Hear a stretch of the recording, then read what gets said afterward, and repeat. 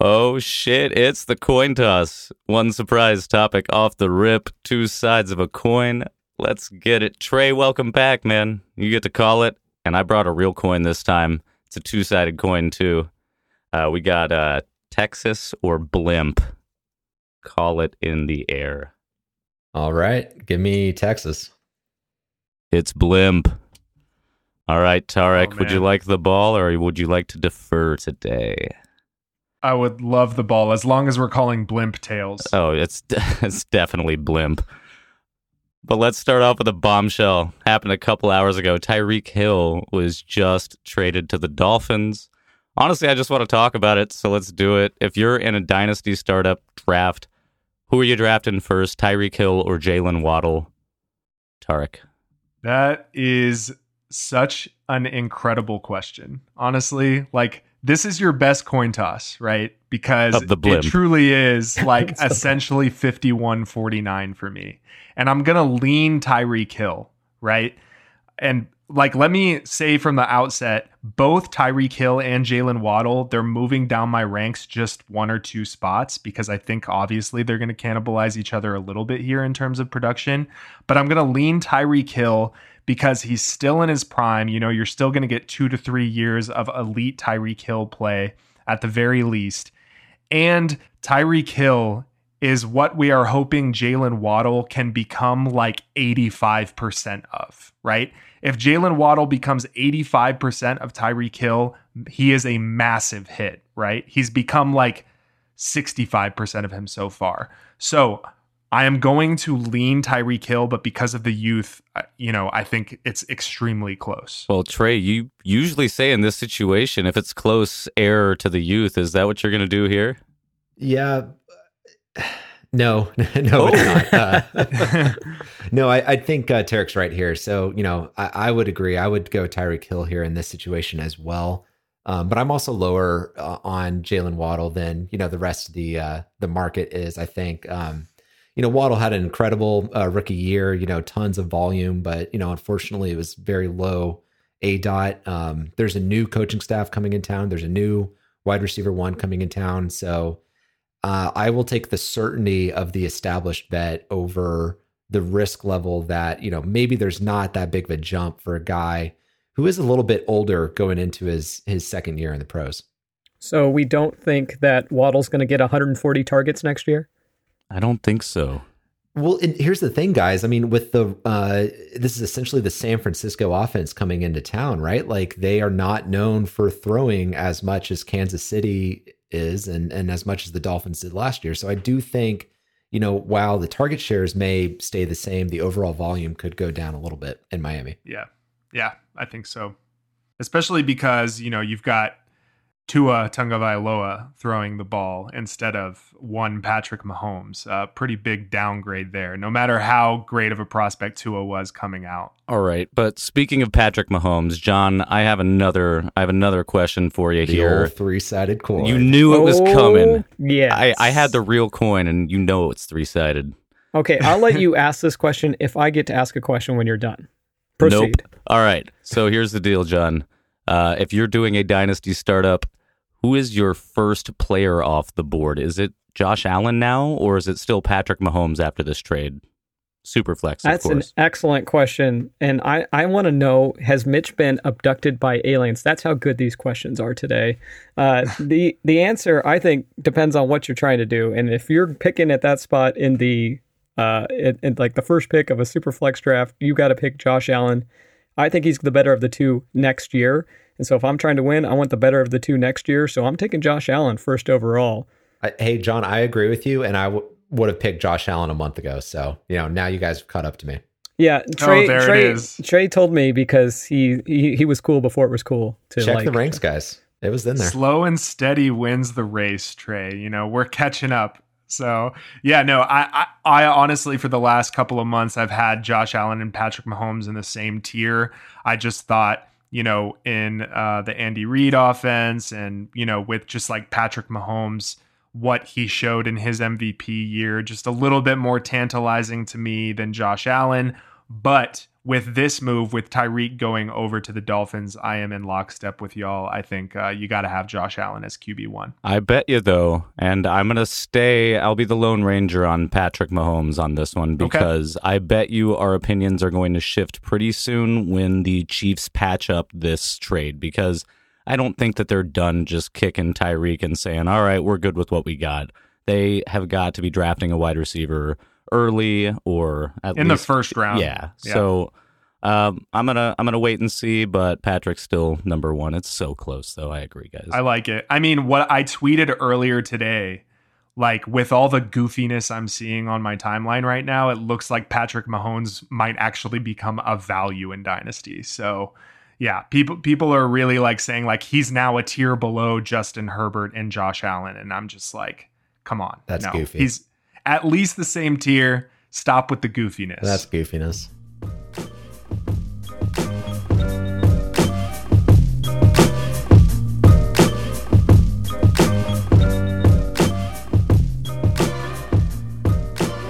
What the fuck is going on, everyone?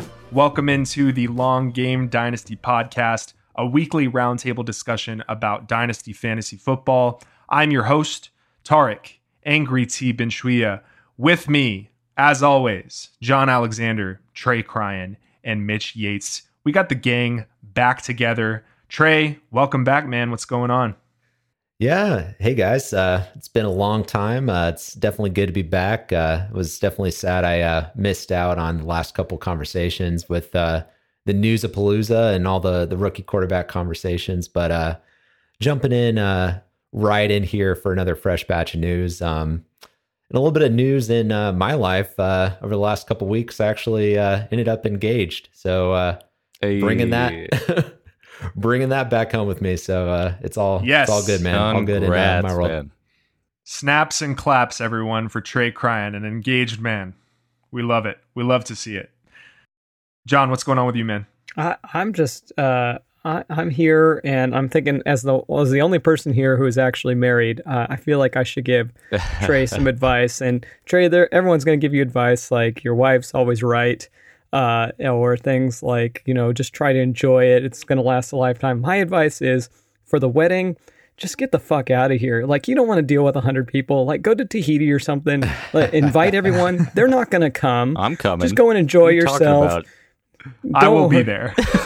All right, Mitch. John's not coming. I can tell you that, too. I'm not going. I don't know where Tahiti is. John, I appreciate the wisdom there, because I think what you're trying to recommend is, saving all of the money and the time and the stress of planning a big event. And you know what? Unfortunately, that decision's not up to me. So right, that's because your wife is always right, Trey. Nobody's going to tell you that except for me. Noted. I'll pass that along. Thanks, man. Mitch, I think Trey could have his wedding on the far side of the moon, and you and I would be there. I'd be in communications with Bezos immediately, trying to exchange something other than currency. Yeah, I'd be on the moon in a heartbeat, man. Wherever you have it, I'll be there. Peeking through the bushes. That's real friends right there. All right. So, obviously, hearty congratulations aside, there is a lot to discuss on today's episode of the Long Game Dynasty podcast. So we're kind of basically for the third week in a row, we're going to get to a lot of big news items because this has been like the craziest 3-week period in NFL news that I can remember in a long time. We're going to do news for the first half. Then we're going to continue kind of talking some underrated news items for halftime. And then in the second half, we are going to start our evaluation of the 2022 rookie running back class. So with all that in mind, let's kick off this first half. And probably, the most bombshelliest of bombshells over the last week was the Deshaun Watson trade. And let me just say from the outset, it's really disappointing and disgusting that seemingly Deshaun Watson being accused of sexual misconduct and assault by 22 women has ultimately resulted in him getting more guaranteed money and for longer. I don't want to say too much about it because there is plenty of brilliant women writing about the issue right now. So I encourage everyone listening to go seek out women journalists' perspective on this and lift up their voices. So that's all I'm going to give to that. But for Dynasty, he goes to Cleveland, Deshaun Watson joins Amari Cooper, Nick Chubb, David Njoku, and company. We can probably expect some kind of suspension, but Trey, what is your perspective on the Watson trade from a dynasty lens? Yeah, I agree. I do think there is going to be a suspension here. I think there's a lot of precedent for, unfortunately, there's a lot of precedent for similar type situations where guys have, had to sit out a couple games. And I think the Browns expected too, looking at the contract structure. So my guess would be about 8+ games, maybe longer. But regardless, when he does return, he's going to be in really good hands with that coach, Kevin Stefanski, and that offensive line in front of him. So I think it's totally fair to just slot him in for that same 23 points per game range that he was in back in 2019, 2020, when we last saw him on the field. So, that'll put him at age 27 with near top 5 production. So that's a pretty good situation. But with all the risk involved, I think value-wise, I'd probably put him right about where you have Russell Wilson in like a low-end quarterback 1 range. But personally, I would not be making a move for him, probably ever, but definitely not until we see him, go out onto the field and do it again. I almost hate taking the flip side of this argument here. Like, my gut is telling me that the NFL is going to try to further sweep this under the rug and not suspend him at all. So personally, I'm kind of going to operate that he's going to be starting from week 1, but it's just an unfortunate part of the game. But there's just a discount on Deshaun Watson still because of the looming suspension and because the manager is rightly disgusted with him as a person.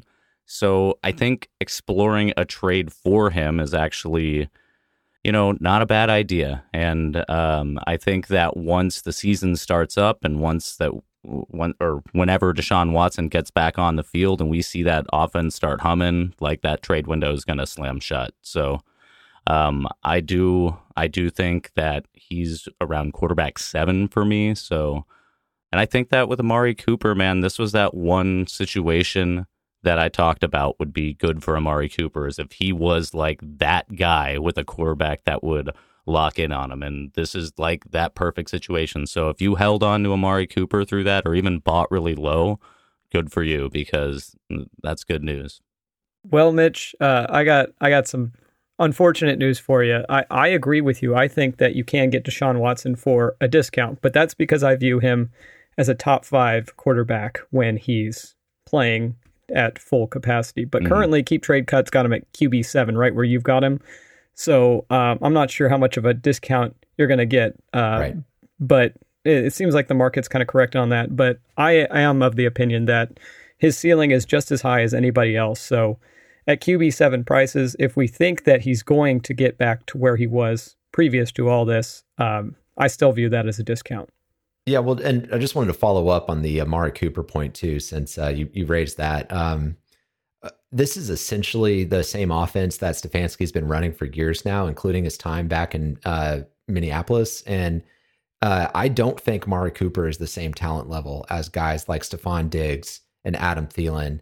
I think he's probably closer to Jarvis Landry, who he's going to be replacing presumably in this offense. So yeah, I am not buying a huge bump for Amari Cooper. I think he's a nice weapon for Deshaun Watson, but this doesn't really do much for me to go out and go after Cooper at this point.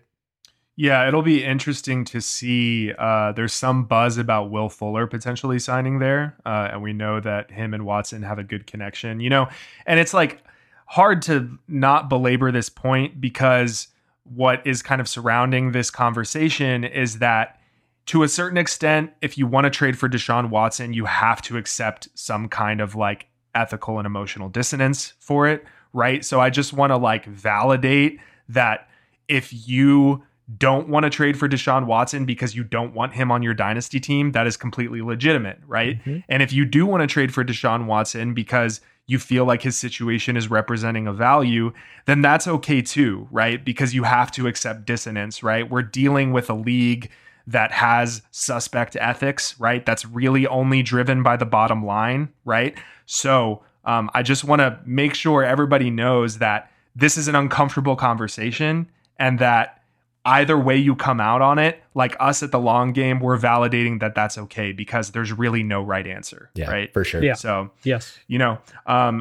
in terms of like outside of Amari Cooper, what about like Nick Chubb, David Njoku, these other guys, Harrison Bryant? Does this do anything for their value for you? It does for me. Njoku, I love, like, they franchised him, and I love that he's going to be catching the rock from Watson instead of Baker Mayfield. And they cut Austin Hooper, right? That is just, it has to be a bump. And whether it actually occurs or not, I don't know, but I feel a lot better with my Njoku shares. Peoples-Jones, I feel like gets a little bump from me. I know Trey's shaking his head on that one. Don't care. Peoples-Jones is interesting. I would expect them to add another receiver and probably one on the outside that completely renders him useless. But there's still a chance that they don't do that, especially because they traded away the pick that everybody was mocking Garrett Wilson to them, in order to acquire Deshaun Watson. So, yeah. I will just say that Harrison Bryant is approaching that fabled third-year breakout, and he's not having to compete with Austin Hooper. He was on the field a lot last year, and he was an end zone threat. So I'm not sure that we're talking about top 10 status, but he's probably going to be higher than tight end 30 at some point in the next season here. It's interesting because Deshaun Watson, when he was at the Texans, he relied on his tight ends in the red zone a lot, right? It's just that he never really had one guy, right, to rely on. So now he has Njoku and Harrison Bryant. It looks like the team is investing in Njoku. So we'll see how that plays out. All right. Okay, so let's move on to this next, really big news item that happened pretty much right after we recorded last week, so we didn't get to it. And that was Davante Adams going to Vegas for a first and second round pick. And then he signed a 5-year, $140 million deal afterwards. That was just a couple hours ago, outdone by Tyreek's new deal in Miami. But for Davante Adams, right, he moves on from Green Bay. He's got that big time shower narrative with Derek Carr. It's really strong. They went to college together at Fresno State. And I was very surprised to learn that apparently Aaron Rodgers knew this was a likely outcome when he signed his extension. Were you? So, John, I was surprised. Like, I thought like Aaron Rodgers was going to be pissed that this happened. But lo and behold, kind of like we talked about last week, it's all about money, right? It's all about Aaron Rodgers, man. You shouldn't have been surprised at all.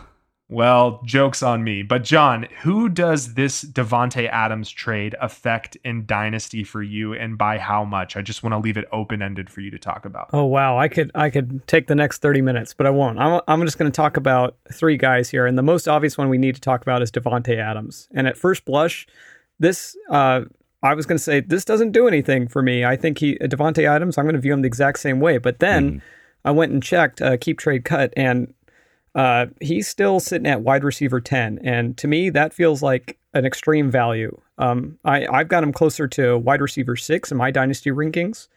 And I think that I've always been the high guy here on Davante Adams, just from a dynasty perspective. But I think we've got 2 or 3 more years of him. And I think he still could be the wide receiver 1 this season. So I think he's a buy for me right now at wide receiver 10 prices. Yeah, John, I completely agree, man. I think he and Cooper Kupp should be our early favorites for wide receiver 1 this season. So I think that's a screaming value at wide receiver 10. Absolutely. I'll triple down with you guys, man. Seeing that at 10, he's at wide receiver 7 for me, but I totally agree that he could absolutely finish wide receiver 1, and I wouldn't be surprised at all. Nothing changes with this trade for his rank. All right, so take that, Keep Trade Cut. The second guy I wanted to mention was the next most obvious one, which is Derek Carr. And I think this does give him a bump in my book. Like before this, I had him right around like QB 24, like a low end QB 2, but now I'm pretty comfortable pushing him up more towards like a low end, a mid tier QB 2, maybe like QB 16, 17, somewhere in that region. I think he gets a bump here. And it's kind of like how we were viewing Ryan Tannehill at the beginning of last season. That's kind of how I'm viewing Derek Carr here. Like, he's a sneaky guy who could be a high-end QB2, and it wouldn't surprise me at all. The diff with Tannehill, I guess, though, is that Tannehill offers some rushing upside that Derek Carr doesn't. That's fair.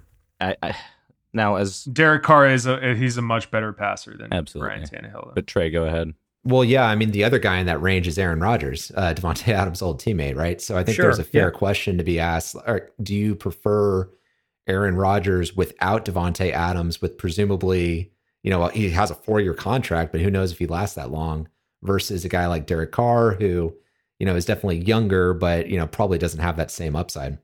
Yeah, that's a great question that I, have been thinking about a lot. And I'm still firmly Aaron Rodgers ahead of Derek Carr, just because this is like literally the back-to-back MVP. Right.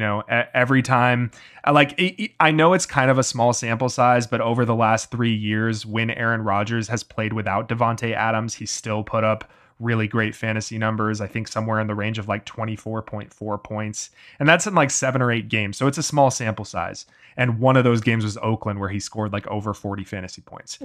Well, gentlemen, we aren't the only ones having this conflict, because Keep Trade Cut has Aaron Rodgers at QB 15 and Derek Carr at QB 16. So yeah, there you go. It's that seems to be the question. Close, but it's not. Like, Derek Carr has never been a quarterback one. I suppose he was quarterback 12, so he was a low-end quarterback one in 2016. But aside from that, has never been a quarterback one.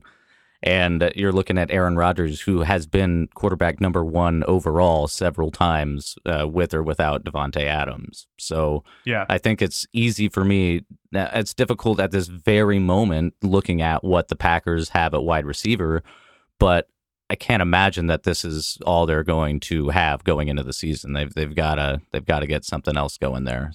And that's the key point for me. I can see Aaron Rodgers going up from QB 15, but I think we're looking at Derek Carr at his ceiling. Like, his situation is not going to change. Like, QB 16 is like his best case scenario as far as I'm concerned. I could see Derek Carr, maybe if he's having a great season, go into like quarterback 12 or 13 range. And let me say, like, I will say, me preferring Aaron Rodgers firmly over Derek Carr in Dynasty doesn't mean that I don't see like the 30% outcome or 25% outcome that Derek Carr outproduces Aaron Rodgers in 2022 in fantasy, right? I think that's fully possible. It's just like, when we're sitting here now, I'm much going to be more inclined to bet on the back-to-back MVP to return, possible elite value for me over the next 2 to 3 years in a super flex league. Yeah. Can I just add one more guy I wanted to mention here? I know we could talk about this all day, but the first two were obvious. Obviously, Davante Adams and Derek Carr were the biggest impact here. But one guy that I think is kind of sneaky, that really benefited from this trade, was a running back, and that would be the running back for Green Bay, Aaron Jones. I think. I say this kind of tongue in cheek, and maybe it's a half joke, but it's like, Aaron Jones, is he the wide receiver 1 for Green Bay right now? Yeah. So I think he's definitely their most talented receiving weapon right now. Right. Sure. So I think this helps him, at least for the 2022 season. And if you were holding on to him and hoping for the best, I think this is good news for you. Yeah, I agree. I have been talking about Aaron Jones a lot this offseason. I think he's been a value. I think this potentially makes him even more of a value, especially if you're a contender and you want to like shore up that RB2 position with a guy that has demonstrated consistently that he has RB1 upside, top 5 upside. Right. So Keep Trade Cuts got him sitting at running back 24, and that feels low to me. It's easy buy for a contender. Cool. Let's move on to the Matt Ryan trade. So the Colts, they trade a third for Matt Ryan, which means ultimately, if you take that in context with the Carson Wentz trade, the Colts moved up in the second round and they netted a 3rd round pick that could become a 2nd round pick in 2023 to, in my view, and I believe in a lot of people's view, upgrade from Carson Wentz to Matt Ryan. That is pretty good managing right there. So Matt Ryan goes from a team in absolute shambles in the Atlanta Falcons to a pretty stable situation with Frank Reich, an elite running game, a really good offensive line. And, they've got some decent weapons. I think they've got work to do there on the outside, but compared to Atlanta, really good weapons. So Mitch, give me your thoughts about this move for Matt Ryan, the weapons in Indy, and et cetera. Yeah, that was masterfully done by the Colts, trading Wentz and getting in return more plus a better quarterback in Matt Ryan. Masterfully done. The Colts ain't a bad spot for Matt Ryan. Chris Ballard knows what he's doing, yeah. man. I mean, in fantasy terms, you'd have to think this is an improvement for Matt Ryan over the Falcons offense, which isn't saying anything at all, but I think Matt Ryan is a better fit for the Colts offense, better than his predecessors, Wentz and Rivers. A couple episodes ago, I said stick a fork in Matt Ryan, and, I'm going to advocate pulling that fork out. Like, I'm still totally okay with stabbing him with a fork after last year, but let's not forget he had 2 consecutive quarterback 1 seasons the 2 years before last year. So, look, really, the expectations go from almost non-existent to conversation worthy now. He jumped from quarterback 36 to quarterback 29 on keep trade cut, but that's a bigger deal than it seems, right? Like, that goes from not starting to playable. And I'm expecting a mid quarterback 2 season without a whole lot of upside, but he's a quarterback that you would actually be pretty happy to see as your quarterback 3 on your squad.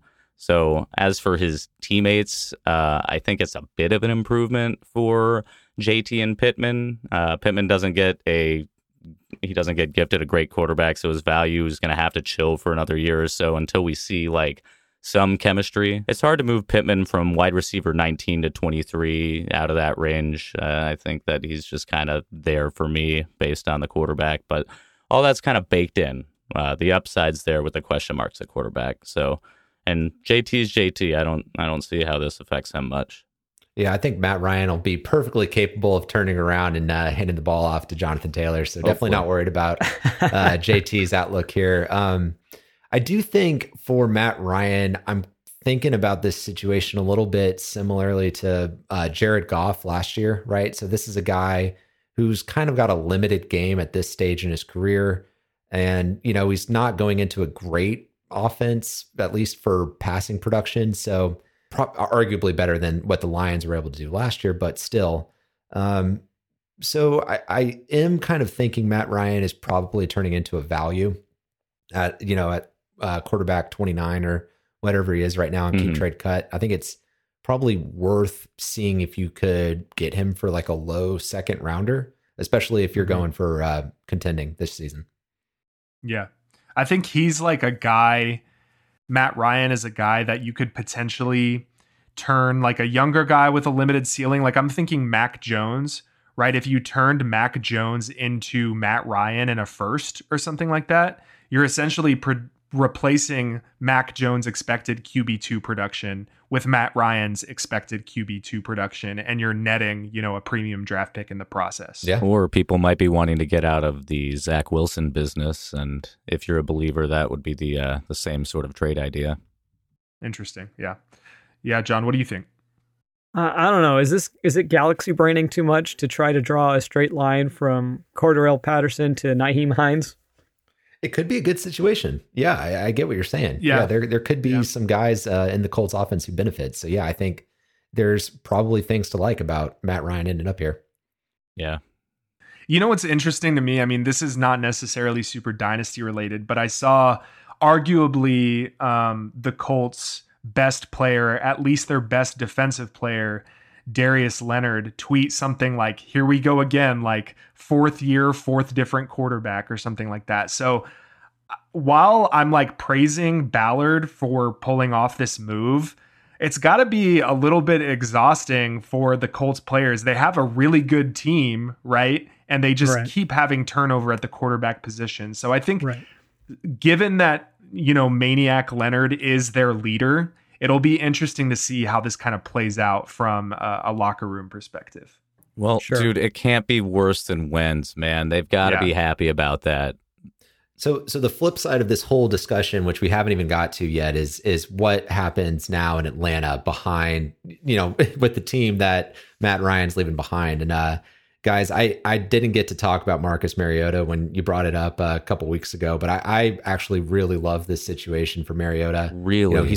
He's one of the, yeah, dude, he's one of the most athletic quarterbacks in the league. I know you have concerns about his injury history, but honestly, straight up, I would rather have him on my dynasty squad than Matt Ryan, just because his upside is that much higher. And yeah, I think his arm and his talent is good enough to drive the bus. So, for a bridge season and for a guy as cheap as he is, because I think he's like 35 on Keep Trade Cut right now, there's a lot of upside there to get excited about. Well, Trey, I don't hate that aspect of it. It's funny you mentioned Jared Goff because Mariota has shot up ahead of Jared Goff now in Keep Trade Cut. And Cordero Patterson, Marcus Mariota, Kyle Pitts, that triple option is going to look nasty, right? But no, I'm triple option. I actually think that there's something to that. I think that they're going to run it better than anybody else in the league if that's what they actually want to do. I mean, I think that the Falcons are not done at quarterback. Yeah. I mean, either they're going to draft a guy like Matt Corral or Kenny Pickett or something this year, or they are going all out for Mr. Bryce Young next year. So we will see what happens there. I have Marcus Mariota shares, and I want to cash out immediately. Like a Keep Trade Cut has his value as, like you said, an early second round or a mid second round. Like I'm getting out at that price because, like you just said, Tarek, I think that they are not done at quarterback, and I want to get this trade done before the draft, just in case, because like you said, this could be a bridge, and that bridge might not be very long. Yeah, that's fair. Yeah, I would trade away Marcus Mariota for a second round pick in 2022 right now in a heartbeat. Yeah. All right, let's move on to our next piece of news, and that is Jameis Winston re-signing with the New Orleans Saints. So he got a 2-year, $28 million deal, $14 million signing bonus, which makes it essentially a 1-year deal. Presumably, Jameis is going to have Michael Thomas back in that Saints offense. He's another year removed from that LASIK surgery. So, we have yet to see a full season of LASIK Jameis. But Trey, we know the Saints were all in on pursuing Deshaun Watson, and they re-signed Mr. Crablegs here as a consolation prize. So he had some moments last year before the ACL tear that got us maybe prematurely excited, especially after week 1. But what do you think about Winston and the Saints?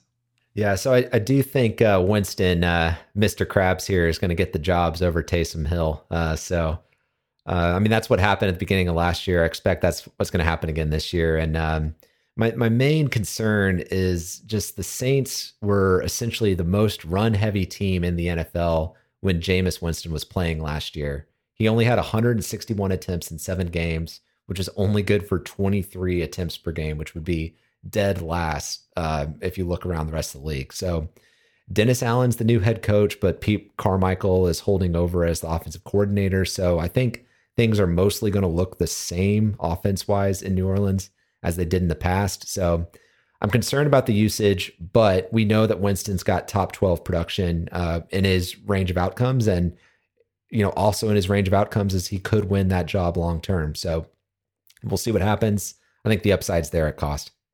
Yeah, I think that the thing we saw in the limited sample about Jameis last season was that he was limiting the turnovers. So if he stayed healthy, I fully expect they weren't letting him throw the ball. He was limiting everything. Yeah, everything was. They were limiting him. The point being that if he had stayed healthy, he would have remained the QB for New Orleans through the entire season. And I would expect the same to be true this season. If he stays healthy, I expect him to be the QB1 for New Orleans all of next season, and that has a value. It might not be very much because, as Trey mentioned, he's not throwing the ball very much, but there's still value in dynasty for QB1s for teams. He's still got the upside because we know that he can just launch it, though. And, if they let him uncork it, if they do it, his fantasy value, he is a QB1. So whether he can stay there, we all know that's very up in the air.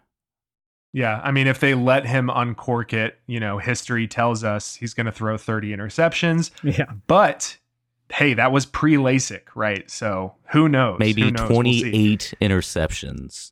Yeah, and he's going to have Michael Thomas back, right? So maybe. Michael... I think Michael Thomas has declared that he intends to come back to the Saints, and I think it's been too long. We forget how good of a wide receiver Michael Thomas is. So I'd be looking into buying Michael Thomas right now. and be prepared to get hurt once again, like I did last offseason. He's got two ankles, man. We don't know what's going on with the other one. All right, let's move on to this last piece of news before we get into our halftime and the rookie running backs in the second half. And I kind of want to combine two together, and that was the Allen Robinson signing in LA and the resultant Bobby Trees trade to Mitch Yates' Tennessee Titans. So Allen Robinson signs a 3-year, $46 million deal with the Los Angeles Rams, who don't give a single fuck about the salary cap. They just keep making moves. We're not sure what Odell Beckham Jr. is going to do, but in that, resultant he's going to tweet. Yeah, I mean, like I said, the Titans traded a 2023 6th-round pick for Robert Woods, which is just an absolute steal, even coming off of the ACL. Think back a couple years, the Patriots traded Mohamed Sanu, or they traded for Mohamed Sanu for a 2nd-round pick. Yep. So Robert Woods, he's coming off the ACL, still a really good player. But John, let's start with you. What do you think about this move for Allen Robinson? I had two thoughts. The first one is I've always been the high guy here. Allen Robinson, when we first started here, he was a wide receiver 1 for me. I think I had him all the way up at wide receiver 12.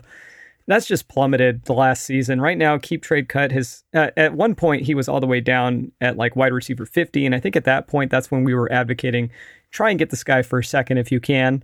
A lot of us weren't successful with that because people were hoping that his value would recover. And it has somewhat. It's up to wide receiver 40, but that still seems criminally low to me.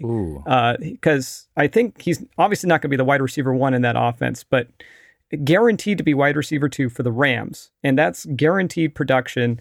We're talking like a wide receiver 2 this season, I think, guaranteed. And just for the 2022 season. And so for me, he's a screaming buy, just as he has been for the last 12 months. I'm all aboard Allen Robinson again. He's finally got a quarterback, guys.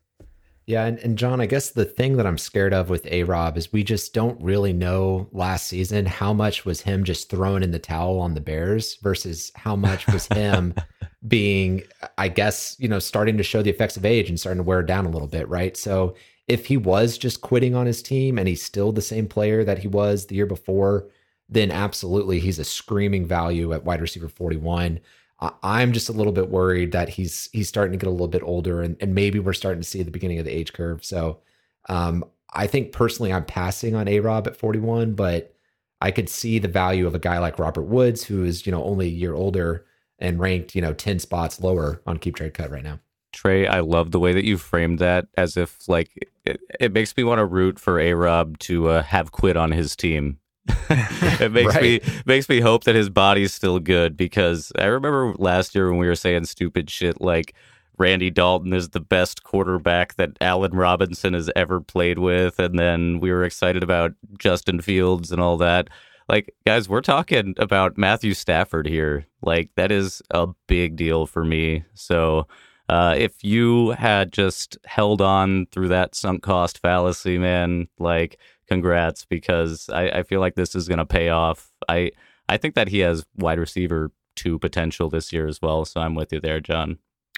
I just had one follow-up thought, and I'm sorry if I'm interrupting you, but do we think that this changes the likelihood that Cooper Kupp gets 190 targets this year? Does Allen Robinson, a healthy Allen Robinson, cut into that? I think the answer is yes. Maybe. I mean, it's going to be that's a hard act to follow. This season was pretty ridiculous on Cooper Kupp's part. You'd have to think that he'd regress, I guess. Right. I don't think Kupp is going to have the same season this year as he did last year, just because he had the best season ever last year, right? And I don't expect that's going to repeat itself, but he was also getting all of this volume when Robert Woods was still healthy and playing and getting his targets too, and putting up a low-end wide receiver 1 season, which he was before the ACL tear. So yeah, I would not fade Kupp at all because they added Allen Robinson.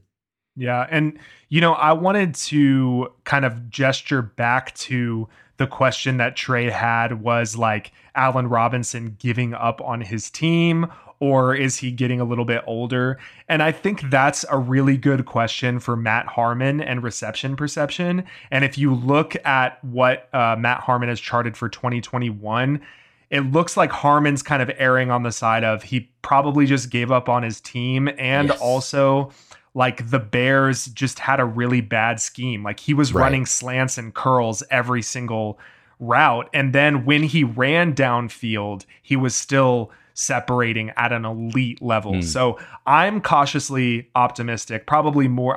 Actually, you know what? I'm more like recklessly optimistic about Allen Robinson in LA. I think, a lot of people, including us, have been screaming Allen Robinson is a huge buy, ever since he kind of got outside of the top 40 wide receivers. And it looks like he's creeping back up, but I think he's still a great buy. Yeah. If I'm contending, I'm going for it. Yeah. And if that's the case, I'll absolutely bet on A-Rob. Yeah. I guess we were taking Bobby Trees into this conversation too, so I'll finish thoughts on him. Like from a football perspective, I love that he joined the Titans. I think that he's a great run blocker as well. So Henry managers are got to be excited about that. From a Titans fan, obviously, I love it. From a fantasy perspective, I don't. I don't hate it either. I think his top end potential is absolutely taking a hit after leaving the Rams, but that potential might already been taken away by an ACL tear at age 29. So, I like where he's at. He's at wide receiver 50. And I think that, that's a little low from where he could finish. I could easily see wide receiver 3 numbers with a high floor on the Titans. So, yeah, I'm not huge into targeting Robert Woods as the second option to Alpha J. Brown there in Tennessee, just because it's such a low passing volume offense. But yeah, from a football perspective, it's great. I mean, the Titans got a steal, 2023 6th round pick. It's amazing. All right, mic check. It is halftime. Nas, why did you do it? You know you got the mad fat fluid when you rhyme. It's halftime. So we're going to kind of round out our news section by doing a halftime segment on underrated moves in the last couple of weeks that we haven't really covered yet. And I will go ahead and get us started. So my underrated move of the last few weeks is the Bengals offensive line moves. They signed the best guard on the free agent market in Brandon Scherf, the second best tackle that ended up on the market when the Cowboys cut him in La'el Collins. And they also signed center Ted Karras from the New England Patriots. So they just completely revamped their offensive line. And I love that they dropped the bag in free agency 2 years in a row. Last year, they did it with the defense, and that unit was much improved, right? So the Bengals are doing exactly what a team should do when they have an elite quarterback on a rookie contract. I'm really excited for Joe Burrow. I'm really excited for both of those elite receivers. I'm really excited for Joe Mixon next year. Well done, Bengals. Wheels up. Yeah, I like that for Joe Burrow. That was the one thing that, and you saw it in the Super Bowl. So you knew they had to do it. But the guy that kind of raised my eyebrows a little bit, and maybe it shouldn't have, was Rashad Penny. I was expecting him to, make a lot of money and move on from Seattle, which I didn't want him to do. And apparently he did have offers to go elsewhere. He signed back at Seattle for about $6 million, and he had options to go elsewhere for more money, apparently.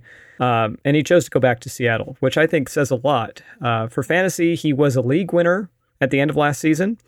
And my expectation going into the 2022 season is that he's going to continue to feature prominently in that Seattle offense again, especially now without a quarterback. His keep trade cut value was running back 37, and that feels too low to me. When I was looking at the rankings earlier, I thought for sure that he'd need to move ahead of Ramondre Stevenson, James Robinson, Chase Edmonds, and Damian Harris. Those were 36 through 33 on keep trade cut.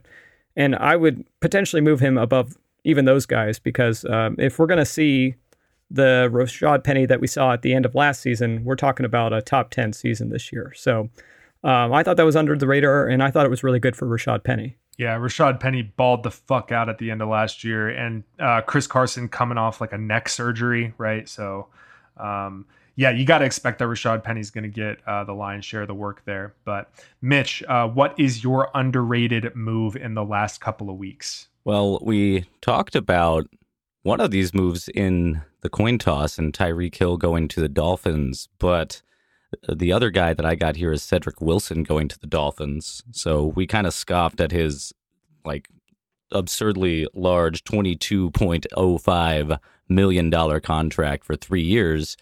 But I'm starting to see that offense like gel together there with Waddle and Tyreek, and then Cedric Wilson playing third fiddle there. Last year he finished wide receiver 73. Oh, sorry.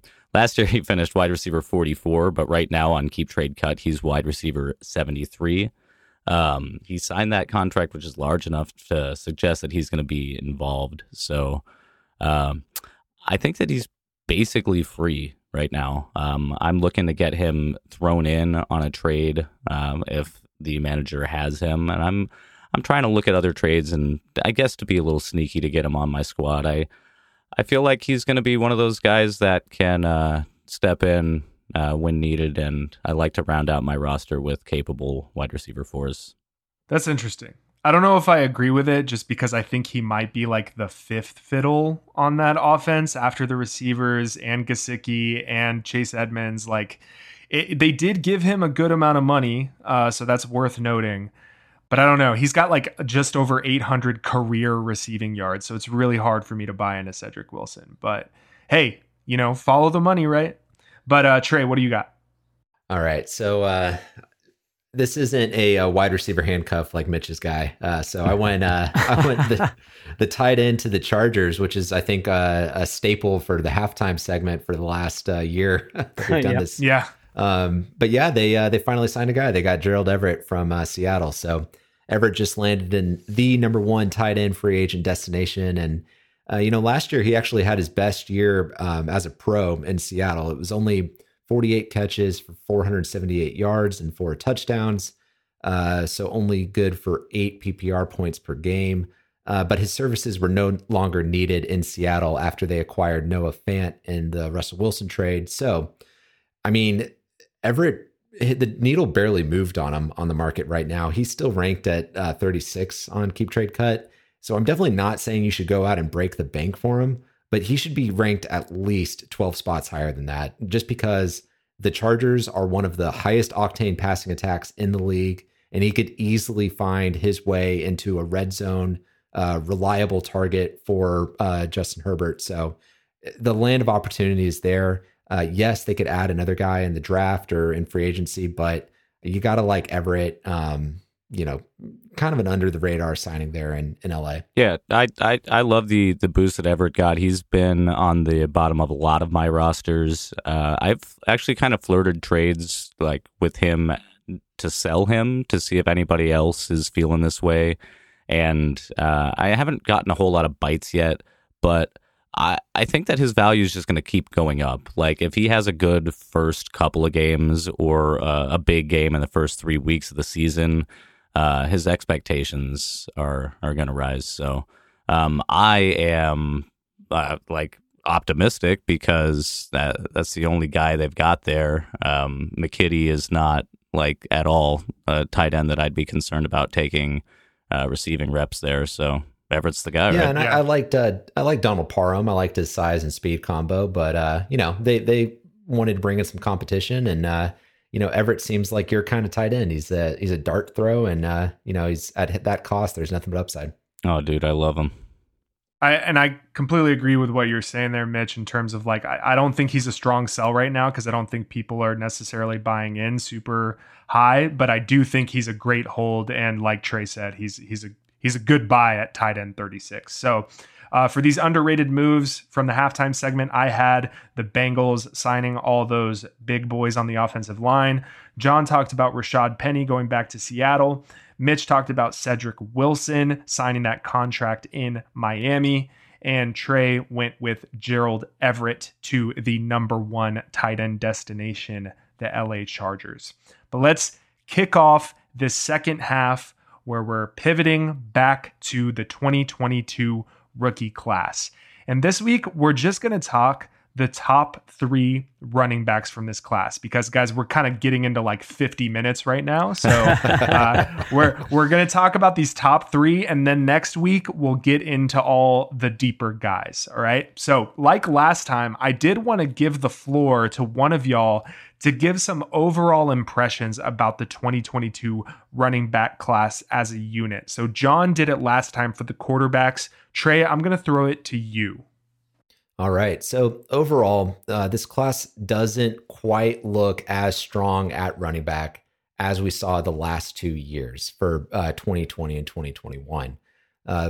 If just at a glance, this class kind of reminds me more of what we saw back in 2019 with the Josh Jacobs and the David Montgomery class. So that said, at the top of this class, there are some very strong prospects that I think are going to be immediate producers in the NFL.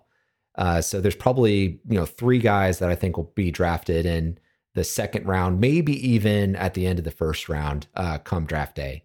Now, after that, there's anywhere from like 2 to maybe 5 guys that could go round 3. But for the most part, all of these guys in the rest of the field have some significant flaws in their game and are most likely going to go on day 3 of the draft, rounds 4 through 7. So, not quite as strong at the top as what we've seen in the past, but definitely excited about a couple of guys in this class for sure. Right. Yeah. And I think that bears out when you look at the Lance Zierlein scores of the class, right? There's some strong guys at the top.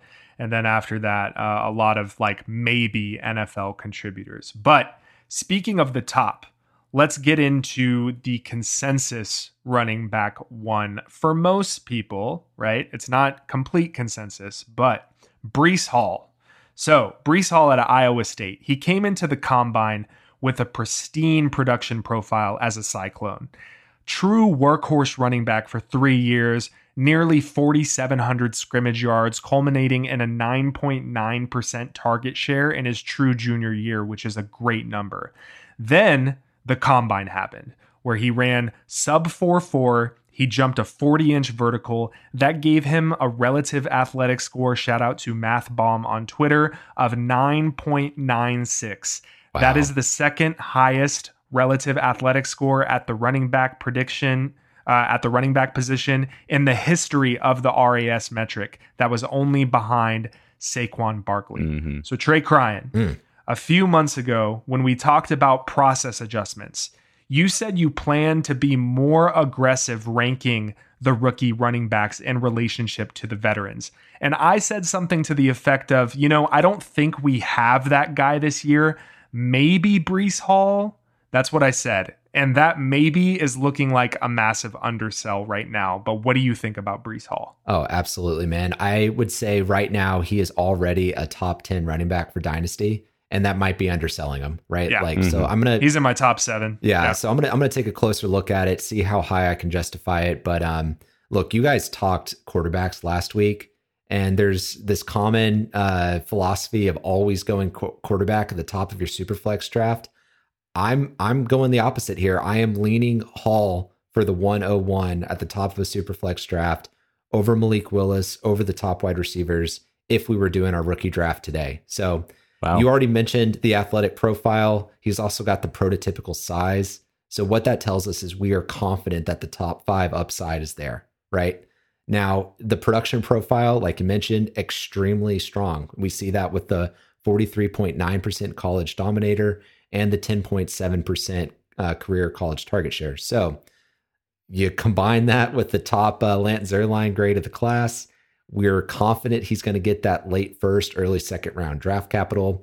The only thing I'll say that would make me more excited about Breece Hall is if the level of competition he faced was SEC, rather than Big 12 defenses, right? So, that's really kind of the only ding against him, if you ask me. So if you compare him to last year's class, I think he would be right there with guys like Najee Harris and Travis Etienne. And to me, he is the number 1 clear-cut running back in this class and arguably the 101 of the whole class. I think he would be my RB1 in 2021 if we combine the 2 classes. Yeah, maybe. I mean, you guys know how much I love DTN, so right there with him. I agree with most of what y'all was saying. I think there's a reasonable argument to take Breece Hall number 1 in this class of running backs and number 1 overall in rookie drafts.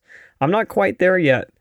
And it feels kind of silly bringing this up after we've witnessed Jonathan Taylor the last few years, but are we concerned at all about Breece Hall basically being the Iowa State offense the last 3 years? This guy's got 800 touches. JT had like 1,000, I know. But are we concerned at all that there's tread on the tires here with Breece Hall after 3 years of Iowa State, 800 touches? Yeah, and I think, John, so it's a fair question, right? And, you worry about guys like that, being prone to breaking down sooner in their careers. I've definitely seen research that kind of suggests that the elite usage at the college level is actually predictive of guys being able to handle an NFL workload versus people who are in part-time roles. For example, Javonte Williams at North Carolina, those guys actually end up being more susceptible to the wear and tear of an NFL offense versus the guys that had to, be the main dominators at the college level. So I think there's a strong counter argument there to cut both ways. So it's not really something that would take me off of Breece Hall at this point.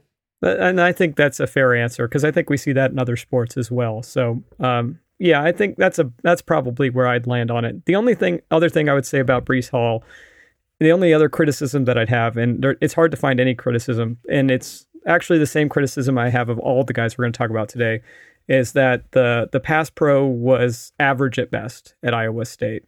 Now, I don't think that's going to be an issue for a lot of teams, but that will turn that will turn some teams off of Breece Hall. But again, that's something, we said this last year with a lot of the guys as well. That's something that can be taught. But it seems like the sort of thing we need to point out.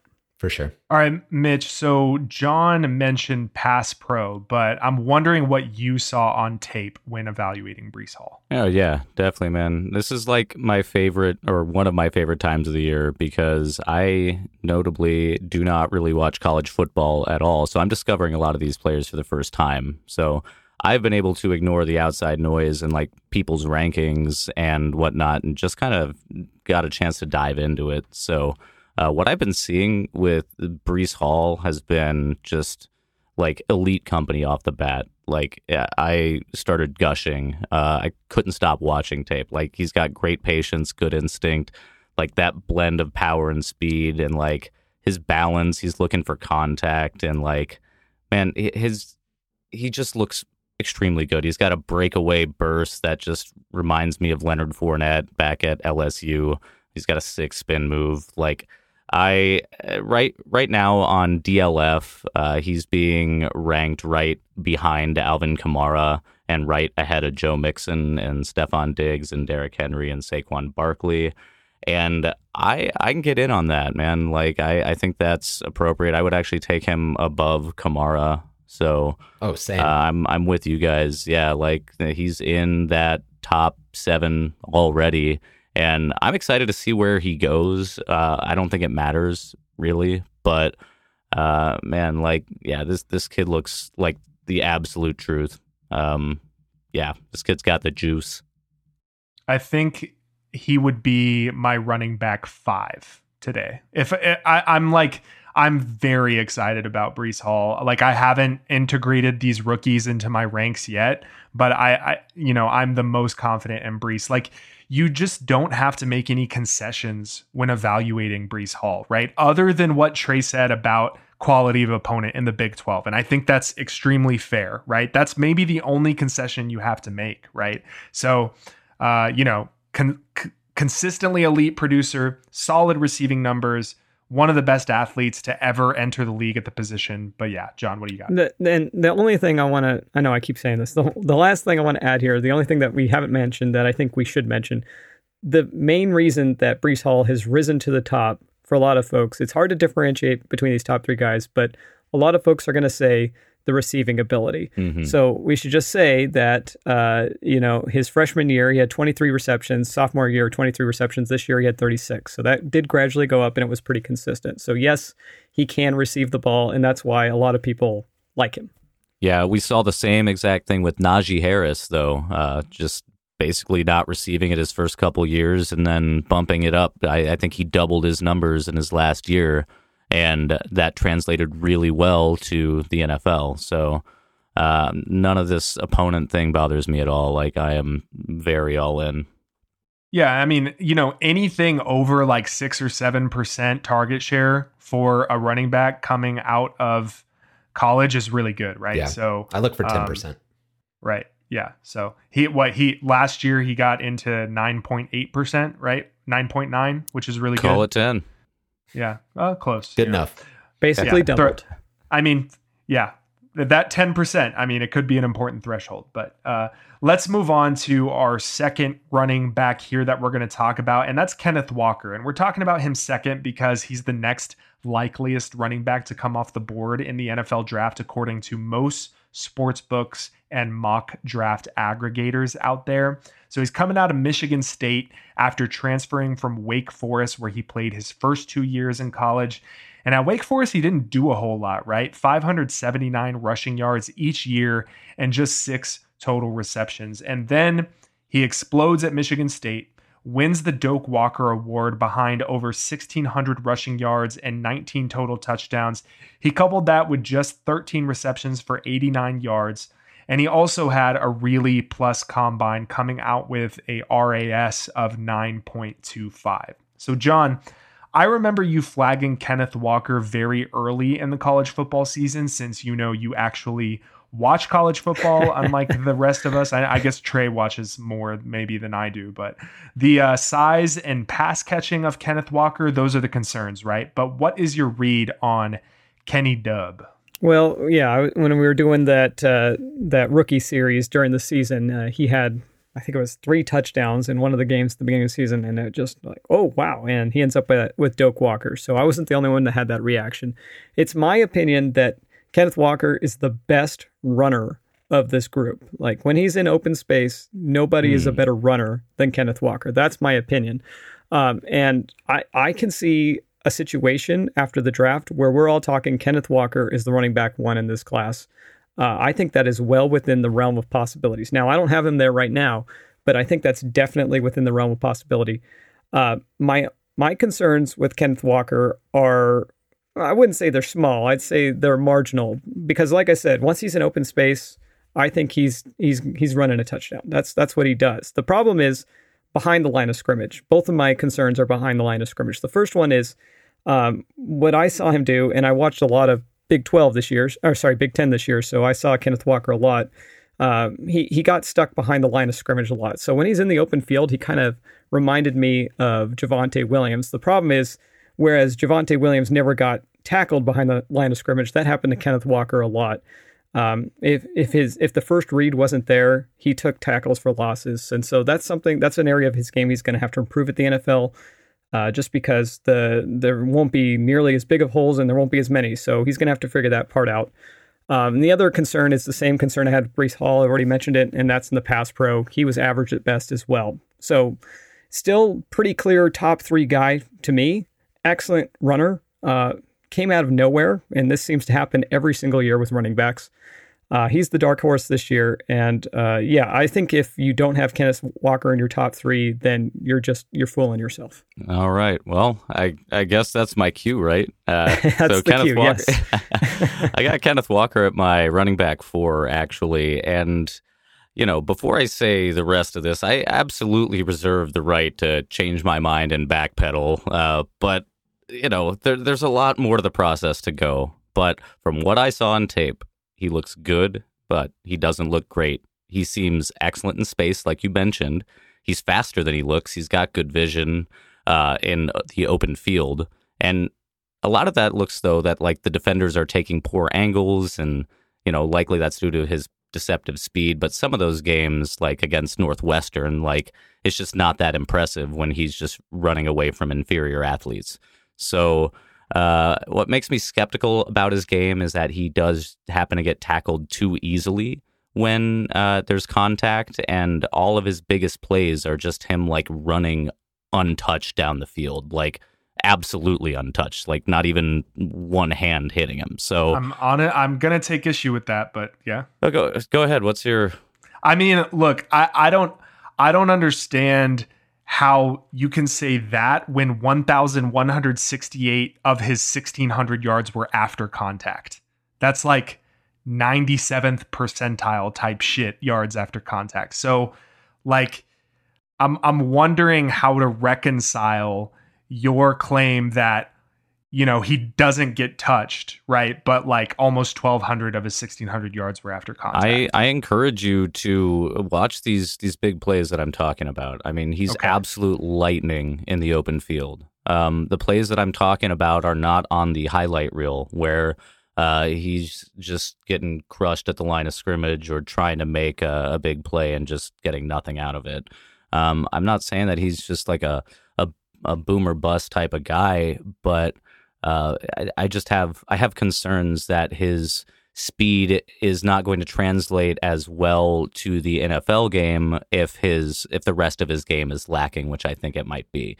And like I said, I think he's good. I just like, I want to, like, when I'm watching tape, I'm like wanting to want to root for him, but I keep just being disappointed. So currently, Mitch, your disappointment, I've got the opposite of that with Kenneth Walker. I've got a whole lot of appointment going on. I'll point him all the way up to my top tier, right there with Breece Hall. So he is a strong number 2 for me in this rookie class. And then I think there's a tier break before you get to everybody else. And the 4 components I look at: draft capital, he's probably going to go second round along with Breece and Spiller. Athleticism, he checks all the boxes there. Tarek mentioned the RAS score. The production, yeah, there are some concerns with the production, specifically the 5.4% target share. But like Tarek mentioned, 50.2% dominator, which is one of the best in this class, and the ability to break away, after contact, which, yeah, that actually does show out in some of the advanced metrics here. And if you look at Lance Zierlein grades, so some of the film grades out there from other guys who are experts looking into this sort of thing, he grades out, number 2 in this class as well. So before the combine, by the way, he was number 1, right? The combine pushed Breece Hall over him. So I get some of the concerns there, but there's other people out there that are very, very high on this guy, and I'm going to agree with them here and put him at number 2 for this running back class. So question for you guys. DLF has him behind Josh Jacobs, George Kittle, and Travis Kelce, and ahead of Travis Etienne, Devonta Smith, and David Montgomery. Sound about right, or do y'all disagree with that? Yeah, I'd take him over all those running backs.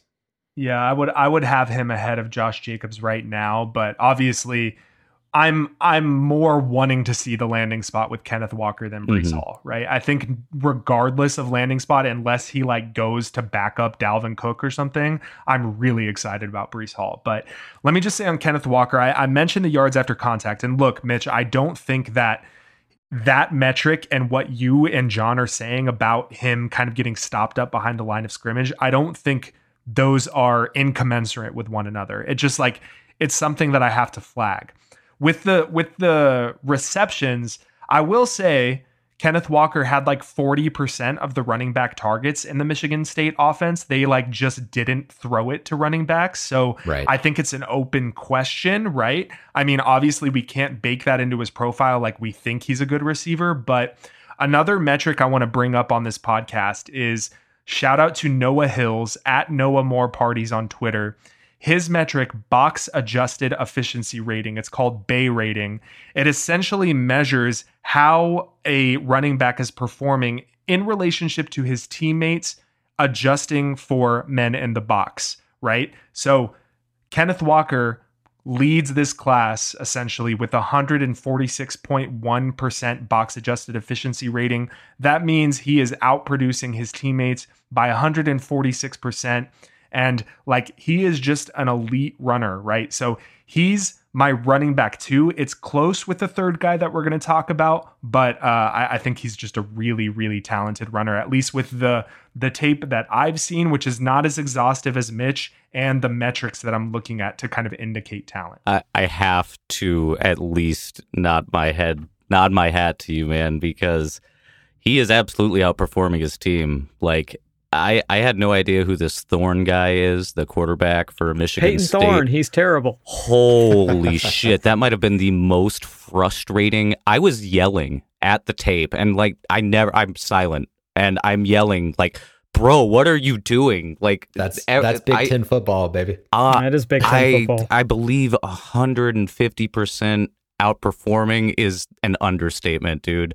He didn't have a whole lot to work with there, so at least there's that. Fair enough. Like I said, I reserve the right to change my opinion on this guy, but right now, right. And I want to say, like, box adjusted efficiency rating, I'm not saying that that's like a skeleton key for running back evaluation. It's just an interesting part of the story, right? Because a lot of the metrics that we rely on, they're essentially comparative to teammates, right? Target share, that is an essentially comparative to teammates stat. So I just wanted to include it as part of the overall story and give a shout out to Noah Hills, who works with Breakout Finder and BDGE. Follow his work. It's exceptional. All right. So are we good on Kenneth Walker? Oh, yeah. All right. Let's move on to the third and final guy that we're going to talk about today, and that is Isaiah Spiller. So coming into the 2021 college season, I believe Isaiah Spiller was all of our tentative running back ones. And it makes sense, right? Because at Texas A&M, Spiller broke out as a true 18-year-old freshman, over 1,100 scrimmage yards and 10 total touchdowns with an absolutely stellar, for a true freshman, 8.4% target share. He followed that freshman year up with very similar stats as a sophomore and junior, ultimately finishing his college career with over 3,500 scrimmage yards, 9.8% target share in his best year, which is a really good number. And then he did not perform well at the combine in the drills he participated in. You know, he ran somewhere in between a 4.53 and a 4.68 at his pro day, because he didn't run at the pro day, at the combine. So who knows what his actual speed is in the 40 time. He doesn't have an official RAS score, but his burst score per player profiler is in the 7th percentile. So Mitch, you know, tape grinders seem to think, and I think I agree with this, that Isaiah Spiller's athleticism is not as bad as his testing indicates. And I think from a profile perspective, there is plenty to like here. So talk to us about Isaiah Spiller. I think my process was helpful in this, like watching tape before looking at his combine numbers, because I don't even care about those combine numbers after what I saw on film, man. Like, this kid looks good. I love his jump cut, vision, hands, speed. I thought he was smaller than he was because of how low he plays, but 215, he's big. 6'1", like, that's big. He's excellent up the middle. Like, he's a full package running back. Like, he does sick shit against good opponents, and he's NFL ready. Like, I was looking for an outlier. I was trying to find some tape that I didn't like on Spiller, so the stat line kind of jumped out at me on the Bama versus A&M game. The stat line was 17 rushes, 46 yards, 1 touchdown, and at 2.7 yards per carry. Didn't look great, so I jumped in, and like, he actually looked really good in this game. He racked up first downs left and right, dominated Alabama at times. His touchdown was incredible. Like, he looks like he's got it all together. So dude is clearly my running back 2 in this class, and I think that only because I think Breece Hall is in a tier of his own in this one, but he's clear number 2 for me, and I think he can be a complete back. So I'm willing to make that bet now before the NFL draft, and I'm excited to see where he lands. Yeah, so just a couple of issues with the Spiller conversation there, just because I'm definitely lower on him than you are here. So going back to the athleticism, I mean, yeah, we don't know the measurables necessarily. I think when you've got a pro day number, it's probably safe to just add 0.05 to the best score and just call that good enough, you know?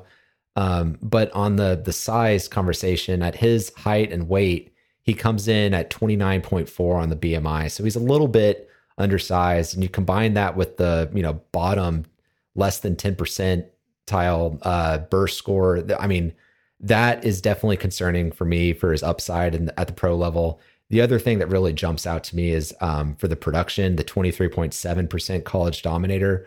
We know that comes from him losing touches and losing playing time to his teammate, Devin Achane, which is something that, you know, we had talked about and, you know, known about like during the season. So if you can't be like the best guy on your own team, it just makes me nervous about your ability to translate that to the pro level. So I'm going to knock him down in this tier. And in the middle of the first round, I would rather bet on the receivers and the quarterbacks in this range than Spiller. I wouldn't say that Achane was outplaying him. So from what I saw, they were just two pretty different styles of running back, even though Thunder and lightning. Yeah. And so like, I feel like they turned to Achane at times, but he handled it well, but they kind of rotated back and forth between the lead back duties. And again, like what I'm looking at here is like what skills are going to translate to the NFL. And I think that like, he is hopping off the page. A couple of things I just want to throw in here that I don't think have been said yet is this guy's a thumper. Like he's a physical runner. And I had him, much like we all did, running back one back in August. I think we did the rookie preview show, and that's when Mitch called quarterback Malik Willis, and I said, "Who is that?" And that was, and I was like, "I'm going to take Isaiah Spiller." And since then, I still have the same opinion. I think a lot of people are going to differentiate between Spiller and Breece Hall by pointing out the receiving ability. And I think in some sense that's probably fair because Spiller just didn't catch the ball as much as Breece Hall did. But where I'm going to draw a line there, I think it's a little bit more nuanced.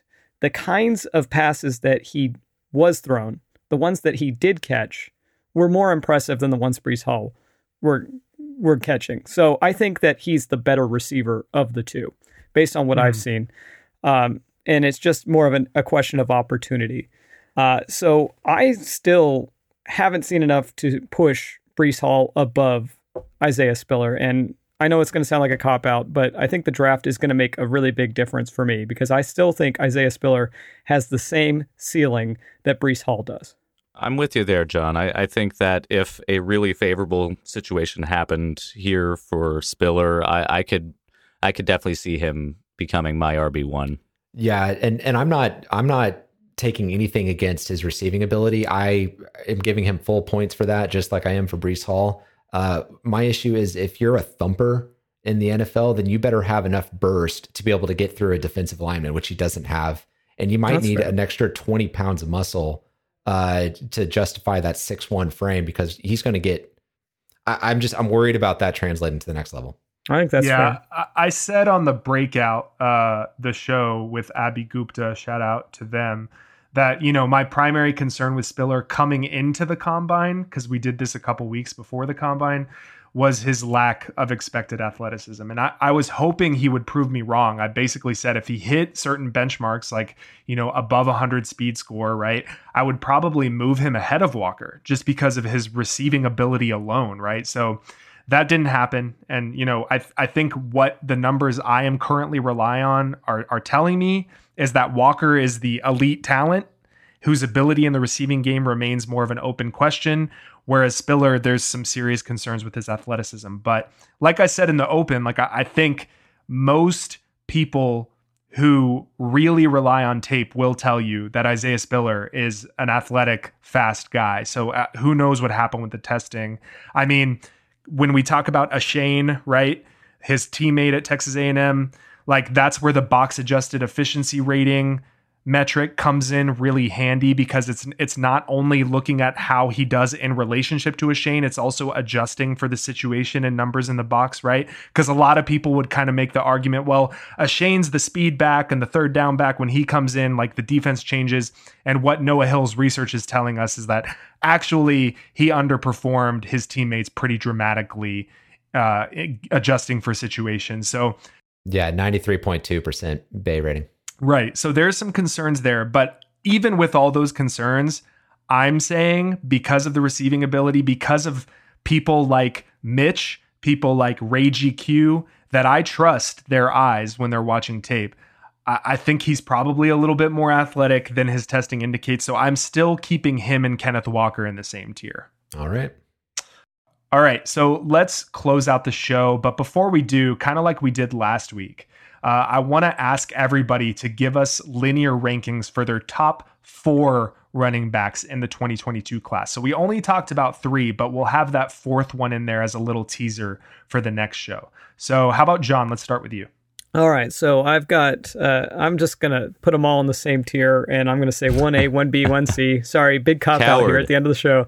I'd go Spiller, Hall, Walker right now. And then my 4th, he's a little undersized, but he wasn't utilized a lot, as much as the top 3, but he's a sneaky guy, and I think that he's definitely got a role in the NFL, and he could find a nice little niche, and that would be Dalvin Cook's little brother. That's James Cook. I've got him as my running back 4. I would say right now, of what I've seen, he's the quickest running back in this class. I really like the tape I've seen of him. It'll be fun to talk about him tomorrow.